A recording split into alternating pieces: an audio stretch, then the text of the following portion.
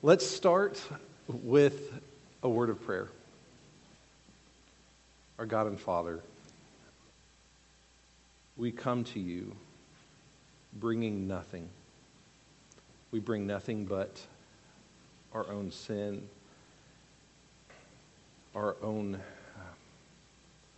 lack of anything of value.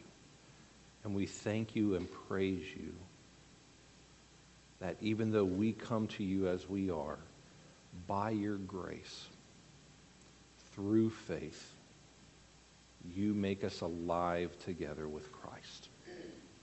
We pray that this morning that you would just open the eyes of our heart to understand just the truths and the doctrine, the theology of faith alone a little bit better.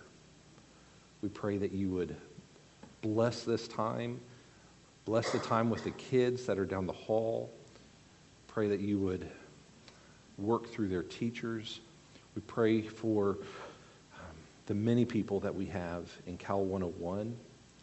We pray that you would let your truth through your word be wrung out for this next hour throughout this campus. We pray this in your Son's name. Amen. Okay. So, we have, now I guess this is the third week of our 5-week series where we've been going through the 5 solas of biblical Christianity. And we've mentioned this each week, but sola being Latin for alone, these are 5 points that were points of doctrine that the reformers clung to during the Reformation, and it was set up in contrast to the teaching of the church of the day, the Catholic Church. And if you look on your handout, we have one succinct statement that really encapsulates what are all of these 5 alone statements, these 5 solas, and how do they fit together. And so it says, as revealed by Scripture alone, Christians are saved by grace alone, through faith alone, in Christ alone, to the glory of God alone. And so as we've made our way through Scripture and God's sovereign grace, this morning what we're going to take a look at is faith alone, the third pillar of the 5 solas. So let's go ahead and start with a question of what is faith. And so that we can kind of understand what we're getting into, today is going to be a little bit more of a shotgun blast of a study. And what I mean by that is we're going to be looking at a lot of different passages and verses, and putting them all together, it paints the picture of what faith alone is. And we're going to see actually a little bit and even touch base on how much these middle 3, grace alone and faith alone and Christ alone, they bleed into each other, because one pastor was saying this is the most succinct gospel that you can give. You are saved by grace alone, through faith alone, in Christ alone. And so they overlap each other. And actually this week, I went through and took a big section of what was in this lesson, and I was like, this is actually probably Christ alone. So I cut that, pasted it into next week's lesson that I haven't started putting together yet. And we're going to see that this is going to really carry over from what we talked about last week. It's going to lap over into what we're looking at next week. And that's okay. That's okay. But let's start looking at what is faith alone. And so, as members of a Bible church, tell me, where are we going to turn to if we're going to talk about faith? What chapter? Hebrews 11. That's right. So go ahead and turn to Hebrews 11 with me if you would. So let's look at the first verse for a little bit. Hebrews 11:1. Now faith is the assurance of things hoped for, the conviction of things not seen. Faith is the assurance of things hoped for, the conviction of things not seen. So let's talk about these a little bit. So assurance, this could be understood as a steadfastness of mind. It's a firmness or even courage or resoluteness. So an assurance is a determined steadfastness resolving in your mind of something. But notice, what is the steadfastness of mind that it talks about? What is the firmness or the resoluteness about? It is this steadfastness in things hoped for. You hope because you do not have it in your hands yet. Hoping it's not what you think of sometimes in our culture today. Oh, I hope something's going to happen. I hope the Cowboys, can break 500. Something likely that won't happen, but we hope that it will. Did I say that out loud? So it's not something that we hope will happen, but it probably won't. But it's actually a hopeful trust. We hope that something is going to happen. It's trusting because you have this fixed resolution in your mind. So if you have an assurance of things hoped for, there is this firm conviction or resolution within yourself that something that you have not held in your hands yet is going to be there. It is a conviction of hope, the assurance of things hoped for. But notice it also is a conviction of things not seen. And this word conviction, it's actually only used 2 times in the New Testament, one here in Hebrews, but the definition of the conviction, it could also be convicting evidence. Okay, think of a courtroom, and if you have convicting evidence of something, it now is something that gives you assurance that something is true. And the other place, and this will help us understand, the other place where this is actually used is 2 Timothy 3:16, which is talking about that all Scripture is God-breathed and is profitable for teaching, for reproof, where if you are going to be reproving somebody for something, if they are in error and they need to be corrected, you're going to bring to them something that shows you are in error. There is convicting evidence of where you are wrong. Now change, right? And so you have a conviction or this idea of a certainty that comes with convicting evidence that things that are not seen yet are true. If it's not seen, it's not perceived by sight. Things that you haven't personally, visually, physically put your hands on yet. Things that you don't have, maybe it's the power to personally see. So if you have this conviction, this evidence-based conviction that things you have not physically touched and seen yet are true, this is faith. Faith is that you have convicting evidence of things that are not visible. Faith is having a firmly fixed confidence in things that you have a hopeful trust in. I'm confident that what I have not put my hands on is true, and I can rest on it with trust.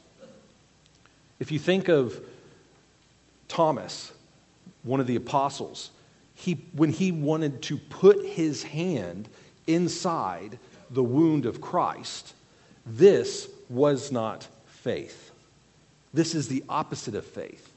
He wanted to look and touch. He saw. This is not faith. Faith is possessing an evidence and proof-based conviction of things that you have not seen yet. If you look actually down a few more verses in Hebrews 11, understanding that this is what faith is, let's look at verse 6 of Hebrews 11. And without faith, it is impossible to please him. For whoever would draw near to God must believe that he exists and that he rewards those who seek him. So, two words from Hebrews 11:6. First, you have faith, and then you have belief. Without faith, it is impossible to please him. Whoever would draw near to God must believe. So let's look at these two words. And if you look on your handout, if you can see it, it's actually the two words in the Greek are there. And I put them both printed because you can see how similar they are in the Greek. One is pistis, faith, and the other one is pisteuo. So they're very similar words, just visibly and also phonetically. But here's what's interesting. If you look up in the dictionary, what is the definition of pistis, which is faith, and what is the definition of pisteuo, belief, this is what I found. Faith is to believe, to trust. And belief is to have faith, to trust. So I think there's blanks. You can actually put those blanks right there. It's like, what is faith? Faith is to believe. What is belief? That is to have faith. And this is going to be important to understand because we're going to be looking at a lot of verses and different passages that talk about believing and talk about having faith. They are the same thing. From this passage in verse 6, there's three truths that we can see here. First, faith, belief is required to please God. Faith is required to believe God. Belief, faith, is required to draw near to God.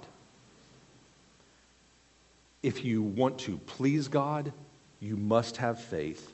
If you want to draw near to God, you must have faith. And then the third is faith. It is belief in God. It is belief in God. Now, when you hear this, some of you may have said, we've got a problem, though. If you look at this passage, look again at what it is saying. Whoever would draw near to God must believe. We must believe that he exists and he rewards those who seek him, right? So what is our problem? No one would draw near to God. No one seeks for God.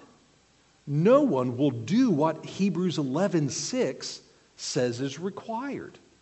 This is the problem. And if you even think back to last week when we looked at Romans 3, starting in verse 10, what we highlighted last week is the same problem today. That it says, as it is written, no one is righteous, no, not one, no one understands, and no one seeks for God. All have turned aside. So, understanding that, and we look at Hebrews 11:6, it says, without faith, it is impossible to please him, but no one would draw near to God. No one would seek for God. On his own, man will not, and I would say cannot, have faith in God. This is where the sovereign grace of God alone intersects with faith alone. And we can actually start our lesson today. Let's actually look briefly at what we talked about last week in Ephesians 2, verse 8, where it says, "For by grace you have been saved through faith. And this is not your own doing. It is the gift of God, not as a result of works, so that no one may boast. For by grace you have been saved through faith, and this is not your own doing. And this is not of yourselves. And this, remember, grammatically, if you remember from the lesson last week, this, it's not referring to just the grace. It's not referring to just the faith. What it must be referring to is the entire section of the salvation that God offers and provides to those who are His. Starting in verse 1, where this is not your own doing, it is the gift of God, going all the way through to the end of that passage. Your death to life is the gift of God. Your being a monument to God's grace in your salvation is the gift of God. It's not your own doing. The grace that is given to you, by its very definition, is God's gift of grace to you, and the faith that you have. The faith is a gift of God's grace. The entire package of salvation, this is not your own doing. It refers back to the entire passage, including the faith through which we are saved. Your faith through which God saves you is a gift, not as a result of works, so that no one can boast. And we're going to do something we haven't had the opportunity to do very much before in the last two lessons, but we're going to look a little bit at some of the history of the Reformation, and we're going to see where the faith alone explodes. And we're going to look at Luther. This truth, where the faith of God is the gift of God, or the faith is a gift of God's grace, this is the truth that Luther discovered in 1519. So, who knows the year that the 95 Theses were nailed onto the castle door? Does anyone know? 1517, okay? 2 years after the 95 Theses. And this had not occurred to me prior to this lesson, that I'll tell you, Luther was lost when he nailed the 95 Theses. And this is neat when you think of it this way. 2 years after this, we have what's called Luther's Tower experience. Okay? So he's sitting and meditating over Romans 1:17. And 1:17 says, "For in it," referring to the gospel, "in it the righteousness of God is revealed from faith to faith," or from faith for faith. "As it is written, the righteous shall live by faith." Let me actually read some of Luther's own words when he talks about his conversion experience in this tower. And for this purpose, I actually put, one of the reasons we're so small, well, two reasons. I couldn't figure out how to do the stapler automatically thing, so I had to fit it onto one page front and back. But also, so that you can have it, I put this entire passage on the back. Don't turn there yet. But I don't want you to read part two. We're going to look at just part one of what he wrote. But you can turn there. Let's go ahead and read along with me. But I'm going to read to you Luther's own words. He says, "Though I lived as a monk without reproach, I felt that I was a sinner before God with an extremely disturbed conscience. I could not believe that He was placated by my satisfaction or my works that I was doing to satisfy God's wrath. I did not love, yes, I hated the righteousness or the righteous God who punishes sinners. And secretly, if not blasphemously, certainly murmuring greatly, I was angry with God and said, as if indeed it is not enough that miserable sinners, eternally lost through original sin, are crushed by every kind of calamity, by the law of the Decalogue, or the Ten Commandments, without having God added pain to pain by the gospel and also by the gospel threatening us with his righteousness and wrath. Thus I raged with a fierce and troubled conscience. Nevertheless, I beat importunately upon Paul at that place, most ardently desiring to know what St. Paul wanted. He's saying, Paul, what do you want from me? As I read Romans 1:17. Talks about the righteousness of God. And if you caught this in what he was saying, his understanding of the righteousness of God is God's righteous judgment on sinners. And if the righteousness of God is revealed to the sinners through the gospel, what Luther is seeing is God's judgment. His wrath is poured out on believers through the gospel. Thence, the anger, the frustration. What do you want from me? Let me tell you a little bit about what his life looked like, his life journey, living underneath this old understanding of the righteousness of God.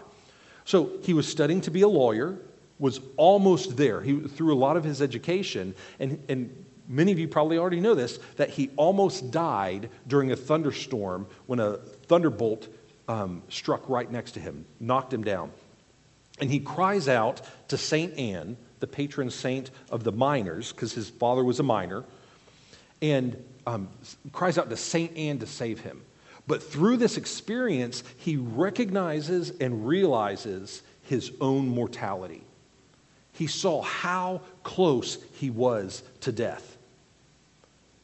And the problem is, he also saw and knew his own sinfulness and his inability to please God. So what does he do? He abandons his career he's headed on to be a lawyer and becomes a monk. And some people and I've read this a couple places, some people understood, well, he became a monk because he promised God, if you will let me survive this thunderbolt, then I'll be a monk. And he didn't want to break his promise to God. But what I've seen other places that I think is actually the way that it more likely was, his desire to be a monk was because he knew how close he was to death. It was only a matter of time, and he knew his sinfulness, so he had to do the most or the best job he could at placating the wrath of God that was poured out upon him. So what he decided to do was become a monk to earn God's approval. So the only way to do this is to become a monk within the harshest or most severe order of monks, which is the Augustinian monk. The Augustinians, these are the Navy SEALs of monks. Okay? You don't become an Augustinian monk because you want it easy, right? This is where you go if you are going to be most severe on yourself. And his attempt was to be able to be as severe as possible so that he could be exalted before God and earn God's affections. He almost killed himself while he was trying to be a monk in the Augustinian order. He would sleep outside in the freezing temperatures so that God would see what he is doing and find merit in what he has done. He spends hours in the confessionals. If salvation could be earned by monkery, he would have earned it. But the problem is, Luther knew that he hadn't. He ultimately became a priest.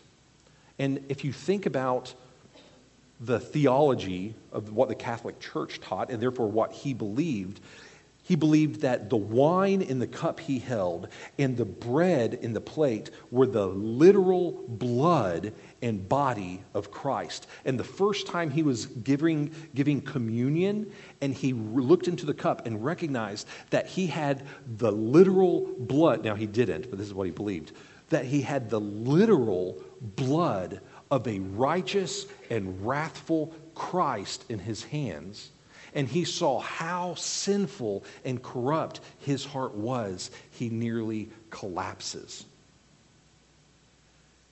He realizes that even as a priest, he has not earned favor with God.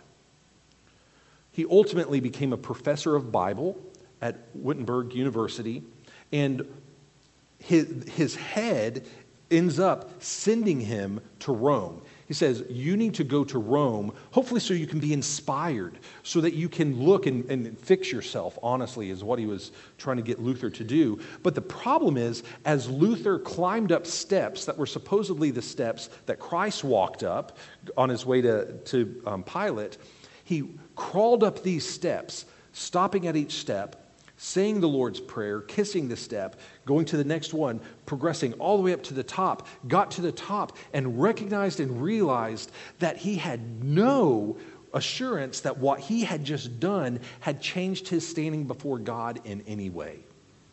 On top of that, he looked and saw the priests that were in Rome and how they were pursuing unrighteousness, they were pursuing unholiness, and they were pursuing harlotry, and he realized that none of this could change his standing before God.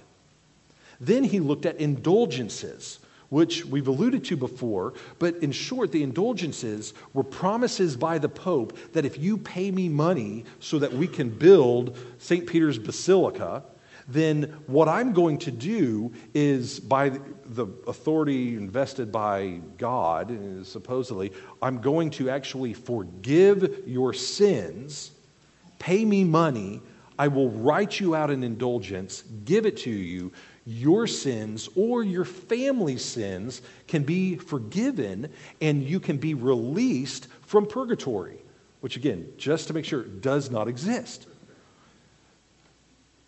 As an unbeliever, he looked at Johann Tetzel, who sold these indulgences, and said, there's no way that you can bribe God with a coin when my works are unable to do that. Tetzel, one of the things that he was known for, he would say, as soon as a coin in the coffer rings, the soul from purgatory springs. We thought the prosperity gospel was bad. But literally what they are doing is saying, if you give me money, it's not that you will be blessed with wealth. If you give me money, then your soul will be freed from the hellfire and the wrath of God. And Luther nailed 95 theses to the door of issues he saw within the Catholic Church. He was convinced that all of these works that you could do are useless and cannot make you right before God. Then in 1915, in a tower, he was reading, for in it, the righteousness of God is revealed from faith to faith, as it is written, the righteous shall live by faith. Luther's new understanding of the righteousness of God is that what God demands, God provides through faith. The righteous live as a gift of God, namely the gift of faith. He recognized that Christ was actively righteous on our behalf. He lived 33 years on this earth righteously. And God gave me the gift of faith, and God gave me the gift of His righteousness. And through this faith, I am righteous before God. All my filth is laid upon Christ. All God's righteousness is laid upon me.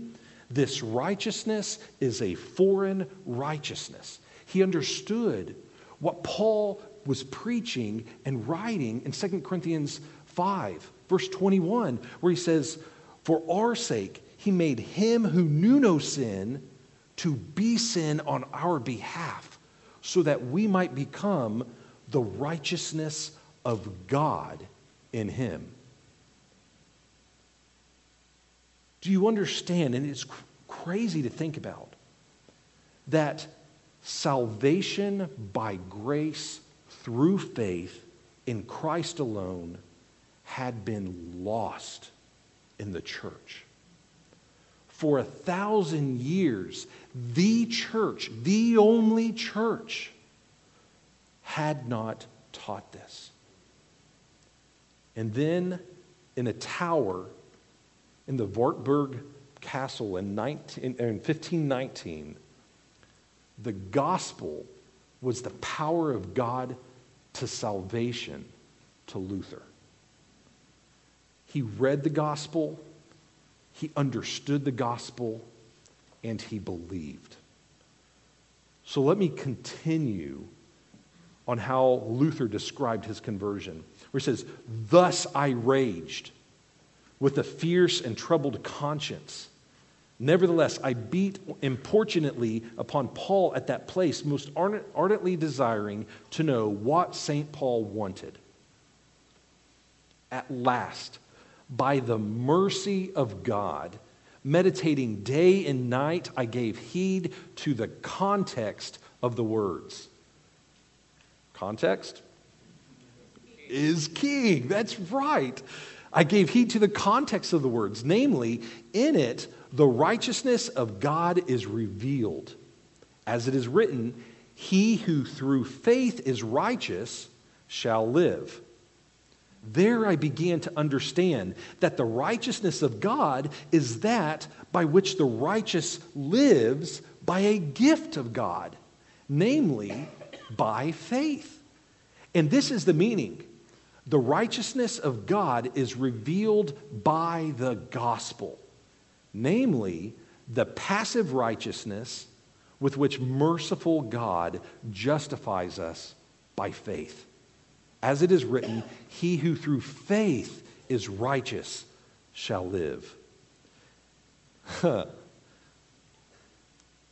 Here I felt that I was altogether born again and had entered paradise itself through open gates.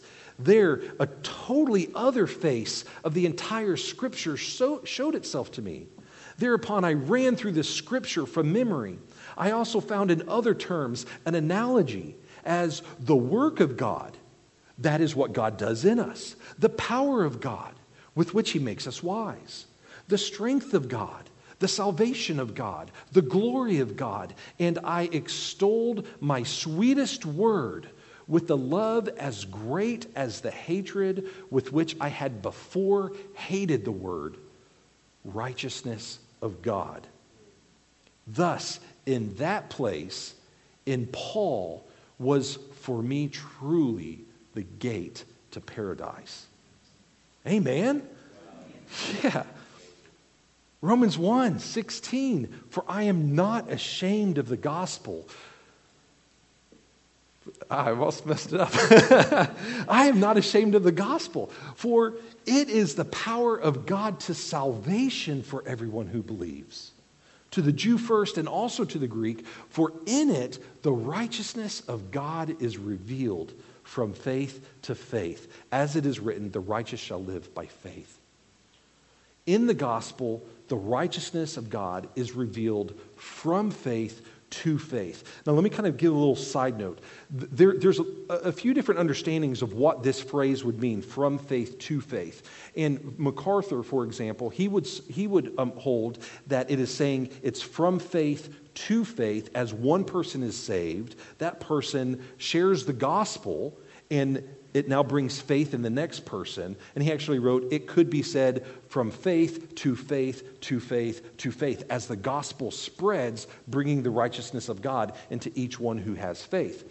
And I actually prefer the way Steve Lawson, I think this actually makes more sense.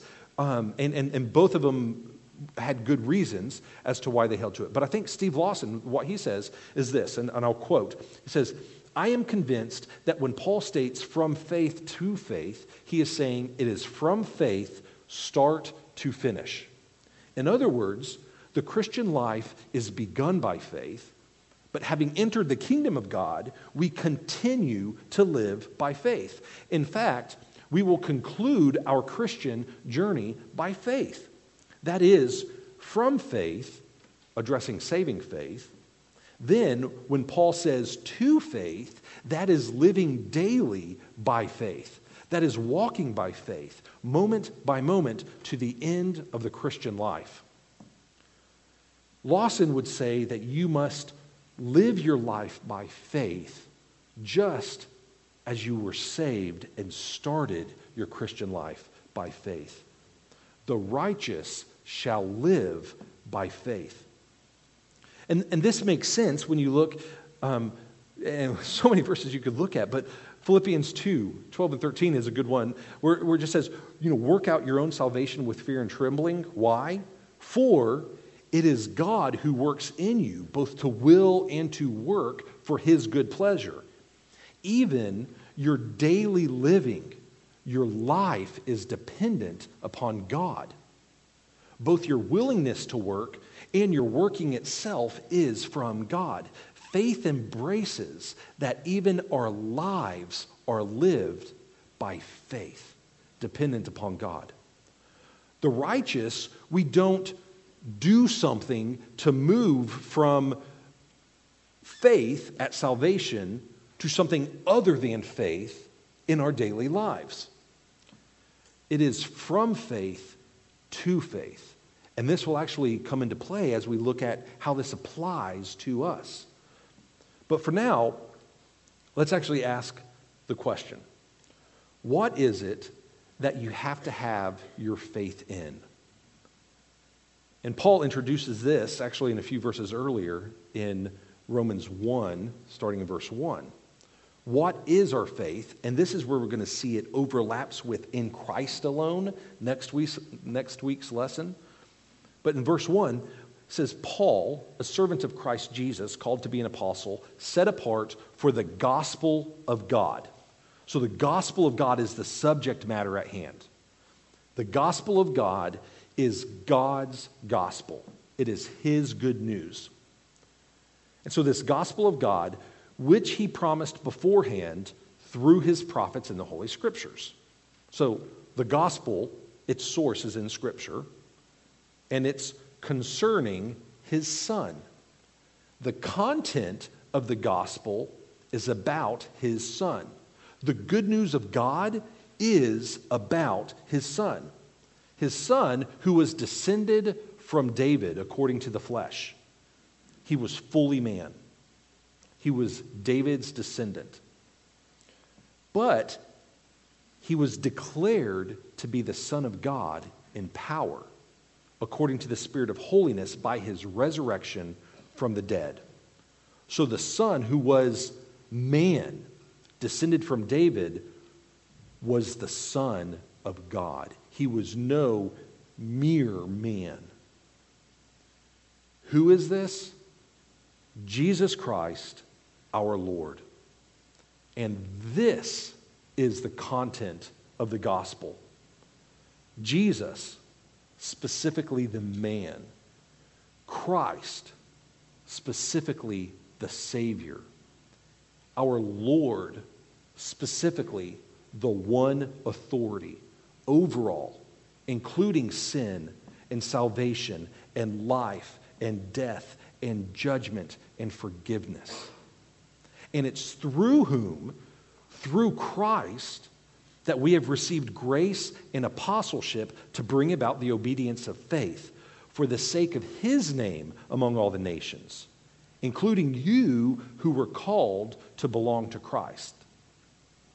This gospel, which is all about Christ, who saves us for the sake of his name, this gospel is the power of God to salvation. For in it, the righteousness of God is revealed from faith to faith.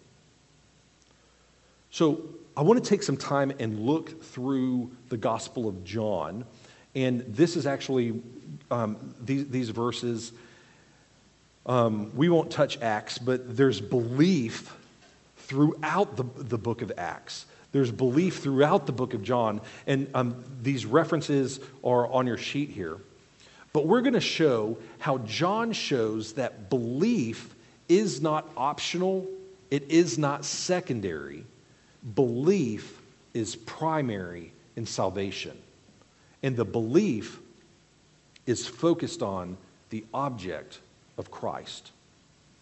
So if you look as you go through, only those who believe will enjoy life in the age to come. It says the children of God are limited to those who believe in Jesus' name. So those who don't believe, they are excluded from the family of God. All who believe have eternal life. We've got multiple verses that teach that. And all who believe in the Father already possess life. And those who refuse to believe, they are condemned, they stand under God's wrath, and they will die in their sins for refusing to believe in Jesus. The Gospel of John is chock full, and this is such a sampling, but it's chock full of the necessity to have faith and believe in Christ. And after his conversion, Luther saw salvation by faith, salvation through belief alone everywhere in Scripture. He saw God's righteousness was gifted apart from works. And he saw that works, the very works that he had spent decades trying to perfect, all they did was bring guilt. And a few examples of this in Romans chapter 4, starting verse 3. For what does the Spirit say? Abraham believed God, and it was credited to him as righteousness. Now to the one who works, this is so important. Now to the one who works, his wages are not counted as a gift, but what is due him. And to the one who does not work, but believes in him who justifies the ungodly, his faith is counted as righteousness. If you look in Acts 13, this is Paul actually speaking in the synagogue in Pisidian Antioch. And he says, let it be known to you, therefore, brothers, that through this man's forgiveness of sins is proclaimed to you, and by him everyone who believes is freed. What are they freed from? Everyone who believes is freed from everything from which you could not be freed from by the law of Moses. Faith frees you from the vain struggle of salvation by works. In Romans 9, starting in verse 30, what shall we say then? The Gentiles who did not pursue righteousness have attained it. So the Gentiles who were not working for righteousness, they actually attained it. That is a righteousness that is by faith. But that Israel, who pursued a law that would lead to righteousness, did not succeed in reaching that law. Why? Because they did not pursue it by faith, but as if it were based by works. Pursuing righteousness by faith leads to the righteousness of God. Pursuing righteousness by works leads to guilt. So these and countless other passages, they just exploded in Luther's understanding when he understood that the righteousness of God is revealed from faith to faith. The righteous shall live by faith. So we've got enough time here. Let's go, and I want to look at John chapter 6. So go ahead and turn there in your Bibles. And I want to look at a passage that clearly walks us through Christ demonstrating that faith and works are incompatible when it comes to eternal life. Through this, we are going to see what a false faith looks like, and we're also going to see what a saving faith looks like. And this is taking place right after the feeding of the 5,000. And the crowd saw Christ send his disciples in a boat across the sea, and Christ stayed. And then the next morning, Christ is with his disciples. So verse 25, read with me here. And when they found him on the other side of the sea, they said to him, Rabbi, when did you come here? And Jesus answered them, Truly, truly, I say to you, you are seeking me not because you saw signs, but because you ate your fill of the loaves. Do not work for the food that perishes, but for the food that endures to eternal life, which the Son of Man will give to you. For on him God the Father has set his seal. So signs, and this is going to come up a couple times, signs, these are miraculous events that confirm the authenticity of a divine messenger. So Christ is telling them, you aren't coming here to me to see signs to confirm the message that I'm giving. You're coming because I fed you. You're like college kids. You bring food and they come, right? This is what these guys were doing. They said, you came because I filled your bellies. Don't work to fill your bellies. That bread won't last. Instead, work to gain the food that leads to eternal life. And the Son of Man will give it to you. And the Son of Man, this is an Old Testament title referring to the coming Messiah. And this is one of Christ's favorite titles to refer to himself by. So, verse 28, and then they said to them, this is key, what must we do to be doing the works of God? So, like a good Jew, Jesus mentioned eternal life. And what did the Jews do? Eternal life? What do I need to do? What do I need to do? What works do I need to do that are the works of God? The works of God being the works that will approve me before God so I can endure to eternal life. And he says, they turn to the works of the law because, again, in their mind, the works of God are what lead to eternal life. So we understand why they asked that question, but Jesus answered them. This is the work of God, that you believe in him who he has sent. And this isn't just, this is the work of God if you believe that it's God's working it. It is actually the work of God that leads to eternal life is you believing in him. The work of God is actually not your work. The work of God is faith. It is belief. In essence, they are saying, what must I do to be saved? And the answer is believe in him who he has sent. So, verse 30. So they said to him, then what sign do you do that we may see and believe in you? What work do you perform? Our fathers ate manna in the wilderness. As it was written, he gave them bread from heaven to eat. And so at this point, if you remember verse 26, they weren't looking for validating signs. But at this point, they're saying, wait a minute, if you are telling me something new, that the work of God is actually faith in you, show me a sign and validate your work. What sign do you now give us? So that we can believe you, because what you're saying is not what our elders are teaching us, and this is not what they're teaching in the synagogue. Show me a sign that I may believe that this is true. What Jesus is saying is mind-blowing to them. This is not taught. And ironically, he actually had just given them the sign of the 5,000, feeding the 5,000.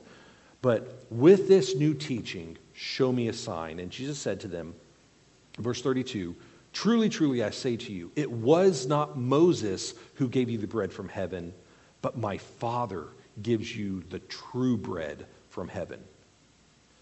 And we're going to see this transition. We've been talking about bread. What is the bread that leads to life? I am that bread. Okay? For the bread of God is he who comes down from heaven and gives life to the world. And they said to him, Sir, give us this bread always.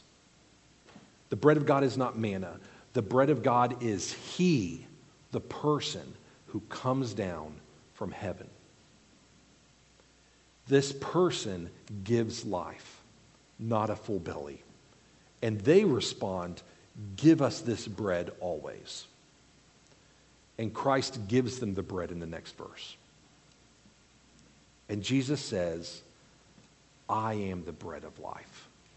Whoever comes to me shall not hunger, and whoever believes in me shall never thirst. But I say to you that you have seen me, and yet you do not believe. You have seen me, you've touched me, but you still don't believe. So, three things that are true, and this is what he's saying. Jesus says, I am the bread of life. Coming to him will result in eternal life. He says, you will not hunger, you will not thirst. So these are the pictures of the things we need to sustain us in life. Without food, without water, we die. I am the bread of life. If you come to me, you have what you need for life. And the people don't believe it, even though they have seen the bread of life. Why don't they believe? How is it that they don't believe? Verse 37. All that the Father gives to me will come to me. And whoever comes to me, I will never cast out. For I have come down from heaven, not to do my own will, but the will of him who sent me. And this is the will of him who sent me, that I should lose nothing of all that he has given me, but raise it up on the last day. For this is the will of my Father, that everyone who looks on the Son and believes in him should have eternal life, and I will raise him up on the last day. God's will is that his sovereign gift of salvation comes by faith alone. And the object of that faith is the Son of Man, Christ. There are no works. There is no, what must we do to be doing the works of God? There is only faith, believing in the Son who he sent. That is the works of God. So the Jews begin to grumble and say, what is this? I mean, this is ridiculousness. This is foolish. And then they even say, this is Joseph and Mary's son. We know who he is. He's not the Son of God. In which response, Christ says in verse 17, so whoever believes has eternal life. 47. And 48, he says, I am the bread of life.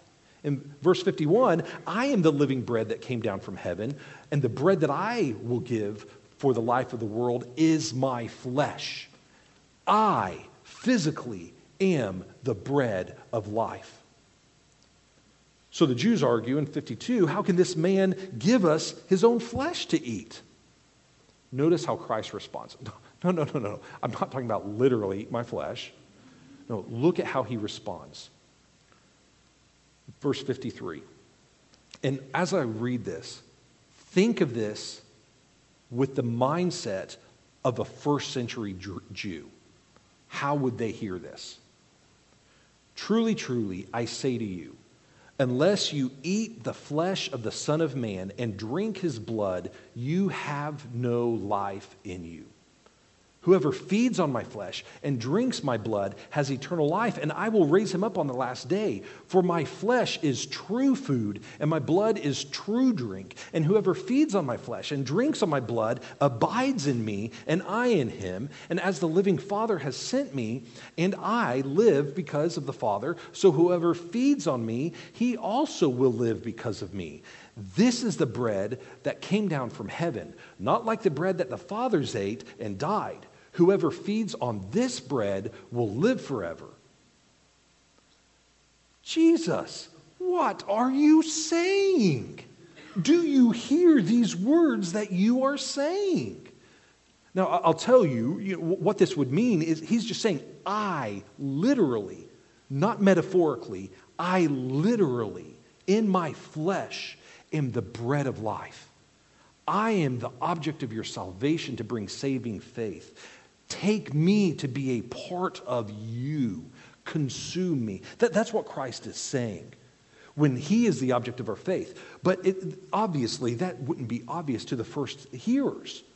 But rather than saying, please clarify what you need, what happens? In verse 60, when many of the disciples heard it, they said, this is a hard saying. Who can listen to it? But Jesus, knowing this, that they were grumbling, he said, do you take offense of this? And what ends up happening in verse 66? And after this, many of his disciples turned back and no longer walked with him. They said, I'm out.